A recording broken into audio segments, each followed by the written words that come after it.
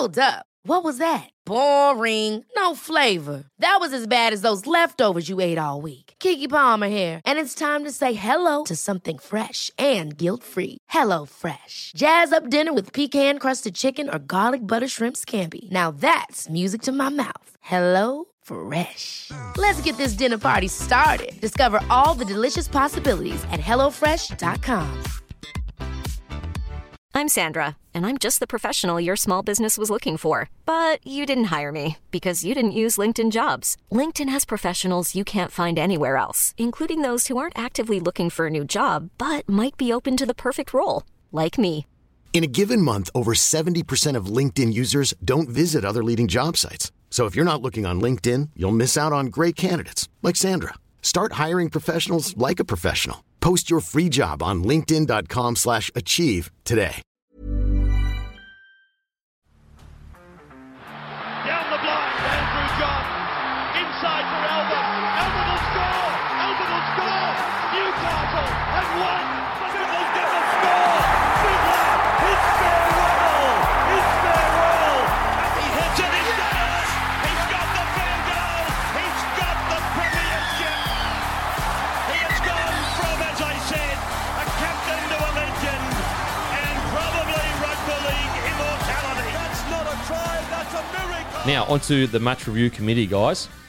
Nelson Asafa-Solomona gets no weeks and no fine for his the elbow that landed on Egan's head. I want to get your thoughts on this, Guru. Yeah, I can't believe nothing's come of this. I think Tim's got some stuff he'll read out to us, which is pretty shocking. But I left here on Friday night after watching this game thinking Melbourne are going to lose Nas and they're going to lose Josh King until finals here, essentially. Melbourne might miss the 8.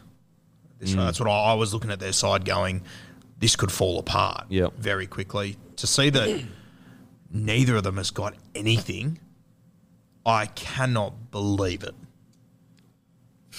Timmy, what do you reckon? Yeah, so his rap sheet from this year alone, Nelson Asafa-Solomona, round 3, careless high tackle, $1,000 fine. Round 18, careless high tackle, $1,800 fine. Round 19, careless high tackle, $3,000 fine. Round 19, also dangerous tackle, $3,000 fine. Then there was the round 20 incident, and he hasn't been given a week yet. So it's just like becoming a bit of a protected species, and if that's because the judiciary are scared of what they've seen him do over in Bali or whatever else earlier this season, in that case, and I fully understand, and I wouldn't give him anything either, but that is a lot. And I understand that each incident is individual and like that they're not meant to impact each other. But gee, that's a lot of incidents without getting a fine. Like we just spoke about, Cleary House suspensions are meant to change behaviour. Why would he change his game? Yeah, that's why would he change what he's doing? Yeah, look, I love Nelson's aggression. The amount of times he impacts games is honestly countless. Every game he impacts it. I very rarely watch a game where Nelson comes on and he doesn't skittle defenders and all that. So I love his aggression. But honestly, I am shocked that he got nothing because we were giving people suspensions for head-highing blokes that slipped into tackles. We were sending people 10 in the bin for that. Now, the concern I have about this one is that regardless of whether he meant it or he didn't, the Melbourne Storm players had full control of Egan's body. Whereas like a head high where a player is running at me and can step left or right, it is the room for error is way bigger because I don't know where they're going. I don't have control of their body. Nelson has hold of him. He can go nowhere. And so all the responsibility of where you land on that person is on you. Even if you unintentionally land somewhere, it is still your responsibility because you have hold of that person. And that's why for the life of me, how I can't see how he didn't get anything because we know it was contact to the head. We know the contact was so harsh it cracked Egan's teeth reportedly. That's the reports. Apologies if that's wrong. Even if it didn't, let's just say it didn't crack his head. We can see the footage. The elbow landed on his head. So what I don't understand is that we've been going so hard and, there was an article released about how the crackdown on head knocks is working. And then something like this happens where there's clear contact to the head in a controlled environment, gets 0 fine, 0 anything. If Egan didn't come back and play and he was out for 6 weeks, which could have quite possibly happened, I'd be shocked if Nas doesn't get something then. How does Dale Finucane get 2 weeks for an accidental head clash where they are both running at each other like super quick, where the room for the margin for error is tiny because it's so hard to tell where someone's going to go. An accidental head clash, and when you drop your elbow, like whether it was accident or not, you had control of the player. It makes no sense. It makes no sense. I just do not understand it. And on top of that, Waddell gets 5 weeks for an alleged eye gouge. Josh King, whether he intentionally did or not, still grabbed around the eyes. Like there is video footage, and he gets nothing.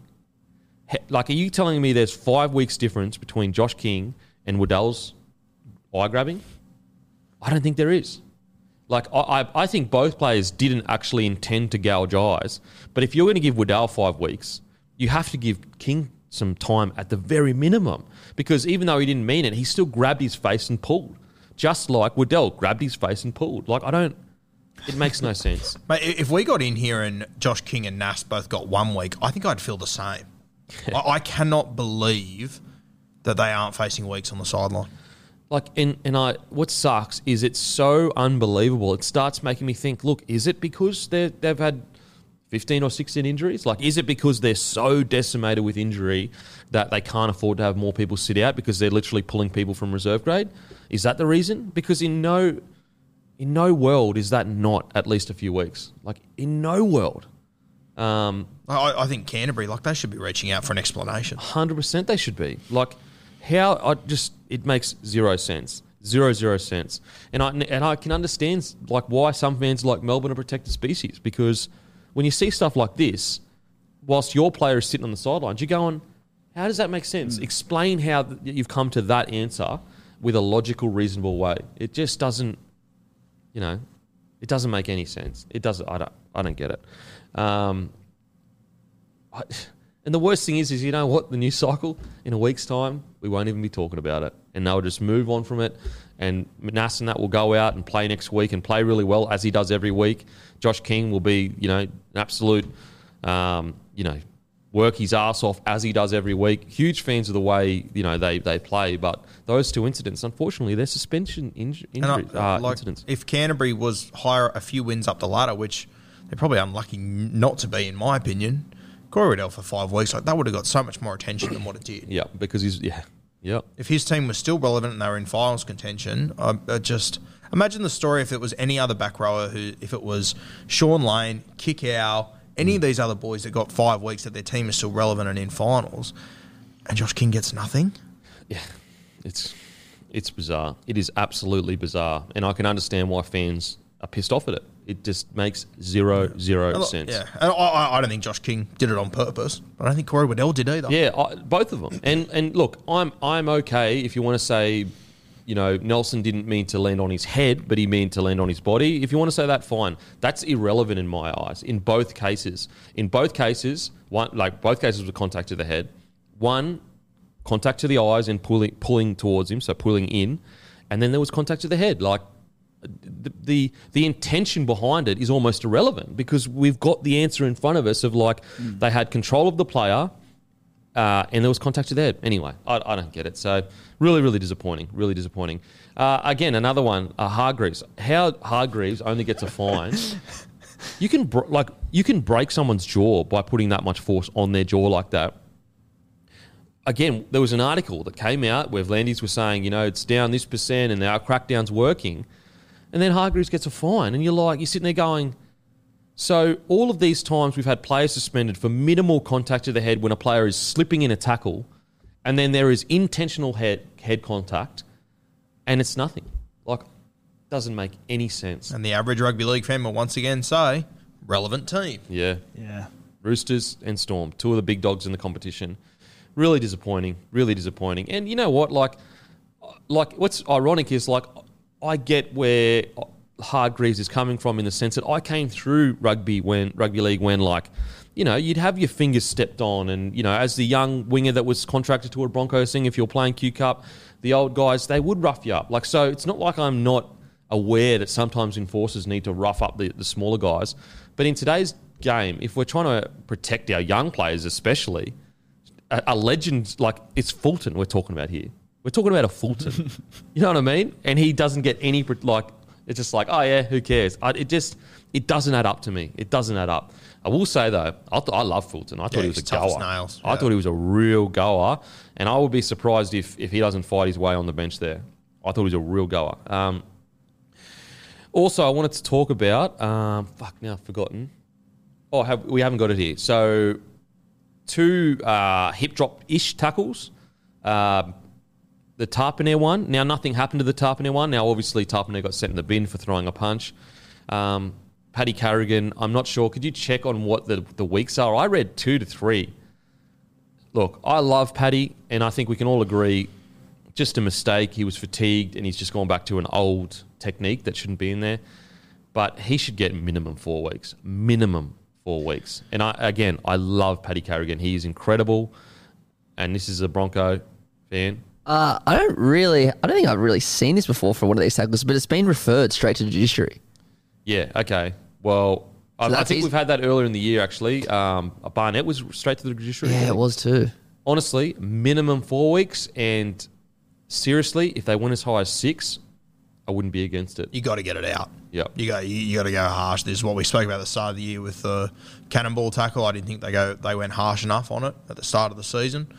I think we saw Liam Knight's season finish a few weeks ago. I think, unfortunately for Carrigan, I think that they've got to go hard on him because we just can't have it. I know Booth's tackle was technically legal because he hit him above the knee, but it's like Tarpany was like literally standing there, couldn't move. He had 2 guys on top of him. Like that tackle needs to be outlawed from the game. What I'm not understanding about it is like, if we get rid of that tackle, it actually promotes the chances of big fellas offloading more.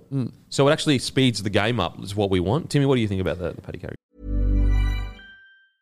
Hiring for your small business? If you're not looking for professionals on LinkedIn, you're looking in the wrong place. That's like looking for your car keys in a fish tank.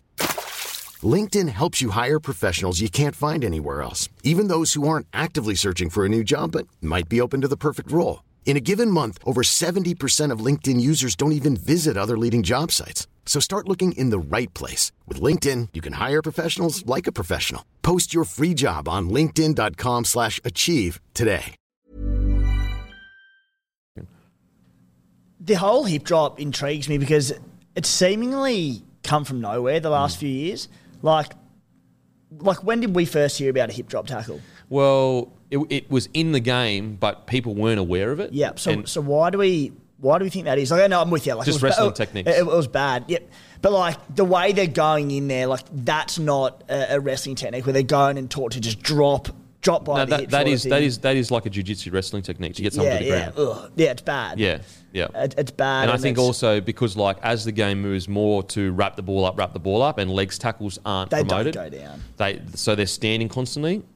But yeah, I'm pretty sure it's either a wrestling or a jiu-jitsu. I'm pretty sure it's wrestling way to get someone to the ground. Yeah, and that's it. Like it's always, as you said, about wrapping the ball up, especially with the size of some of these boys. Joey Tapney being one of them with the great offload. Wrap that ball up and just wait, make it as slow as you can for that person to come in. And that's obviously, it's more. Also, in the Carrigan example, the third bloke would come in and you grab them low waist and then pull down to the hips and then drop them. But it's a fine line, and we saw just all levers. It's all just like putting pressures on levers. So you're putting pressure on the back of their knee so they have to fall. But as we saw, for example, I'm not, I haven't wrestled in forever, but the difference between wrestling training and footy training is like when you're wrestling someone, it's one-on-one. So if you do the hip drop, it's very easy for them to usually pull their legs out from them. Whereas on a footy field, they got studs in, they got players holding them.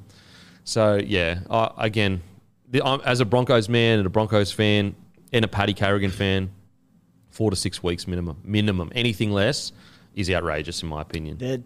The Tapney one was bullshit as well. Like that's something that needs proper attention because he came in Booth for that tackle.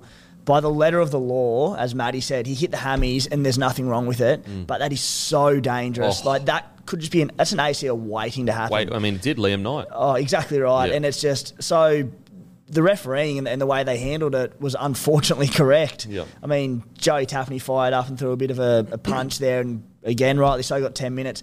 And, like, the fact that the Raiders were disadvantaged by it, like, at least 10 each way because it's so dangerous. This is just off the top of the dome of, like, ways we can fix it, so I'm sure there'll be plenty of holes in it.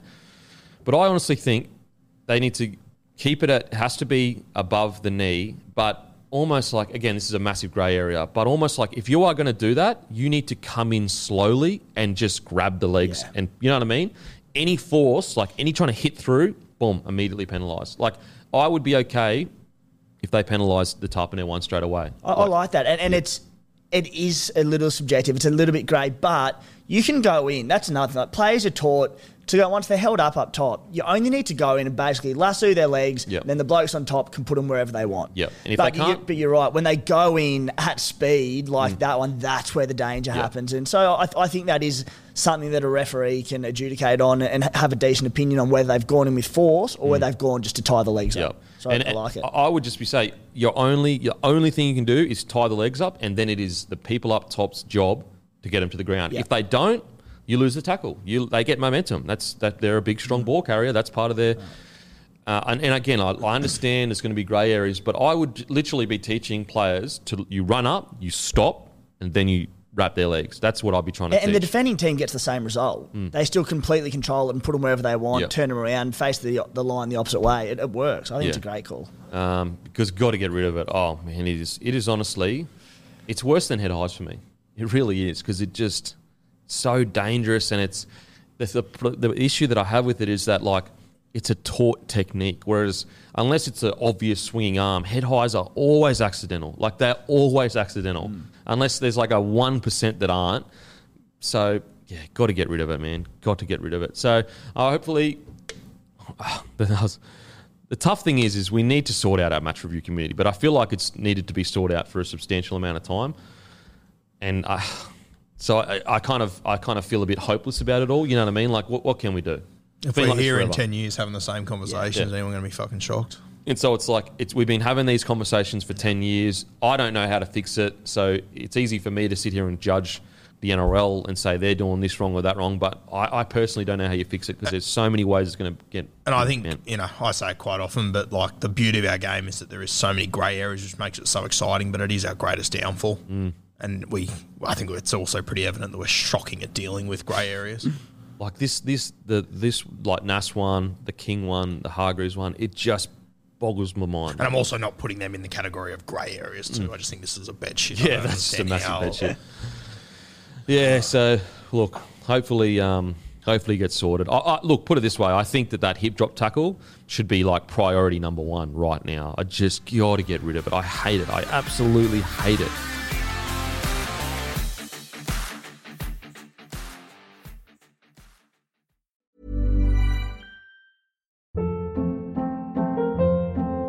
Hold up. What was that? Boring. No flavor. That was as bad as those leftovers you ate all week. Keke Palmer here, and it's time to say hello to something fresh and guilt-free. Hello Fresh. Jazz up dinner with pecan-crusted chicken or garlic butter shrimp scampi. Now that's music to my mouth. Hello Fresh. Let's get this dinner party started. Discover all the delicious possibilities at HelloFresh.com.